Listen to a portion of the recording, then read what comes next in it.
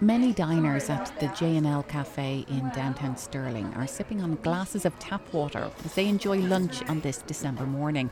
That wasn't the case just a year ago. Kathy Orchid says she never used to drink the tap water. You couldn't hardly drink it. It was bad tasting. It's very much better. The difference lies in the new multi-million-dollar water treatment plant, less than a mile from the diner. Stirling's Utilities Superintendent Jeff Reeves supervises operations.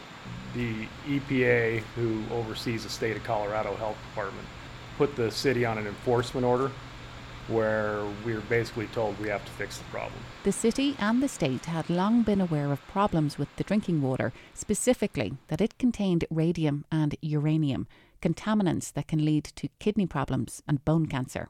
All of these problems are naturally occurring. So this problem happens in the groundwater as it's moving through formations that may just happen to have naturally high levels of uranium or radium. That's Ron Falco, who manages the Safe Drinking Water Program for the state of Colorado.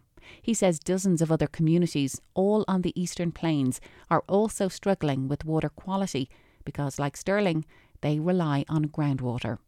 The EPA issued new drinking water standards in 2008, which meant those locations were now out of compliance with federal standards. Falco and other state health officials started working with the communities to improve the water systems. Historically, over 55 or about 55 systems in the state of Colorado, serving about 32,000 people, have struggled with uranium and radium in their drinking water. By 2008, that number was at about 37 systems and about 21,000 people. Stirling's new water treatment plant is about a year old and has put a dent in those numbers. The town of about 15,000 people in the South Platte River Basin was the largest municipality in the state facing this water quality issue. So you can see we've got 11 wells on the left side of the screen there. David Beck is the water treatment plant operator for the city of Stirling.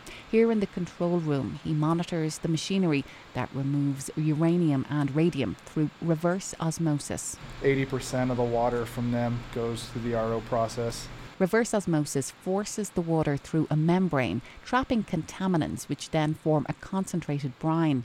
But there are a couple of challenges. One is a 15% loss in usable water due to the treatment process, a significant figure for a region grappling with water quantity and quality.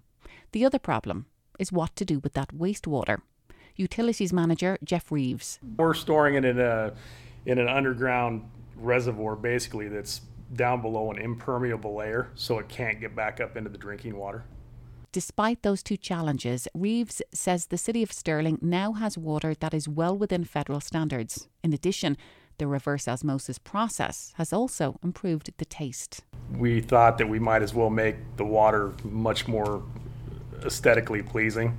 If you're going to produce a product that people are going to have to pay for, it's a lot easier to get along with the customers if the water's good. But back at the J&L Cafe, diner Dennis Lambert says he's not convinced the $30 million water treatment plant is making a difference. I still don't trust it to drink it. Everything that's in it, yeah. I just rather have bottled water. Lambert and other Stirling residents may still have a bad taste in their mouth, but now it's due to the water charges. They're paying 50% more than a year ago, and that has had a big impact on the town. A lot of people's changed their ways. I don't water my lawn as much as I used to.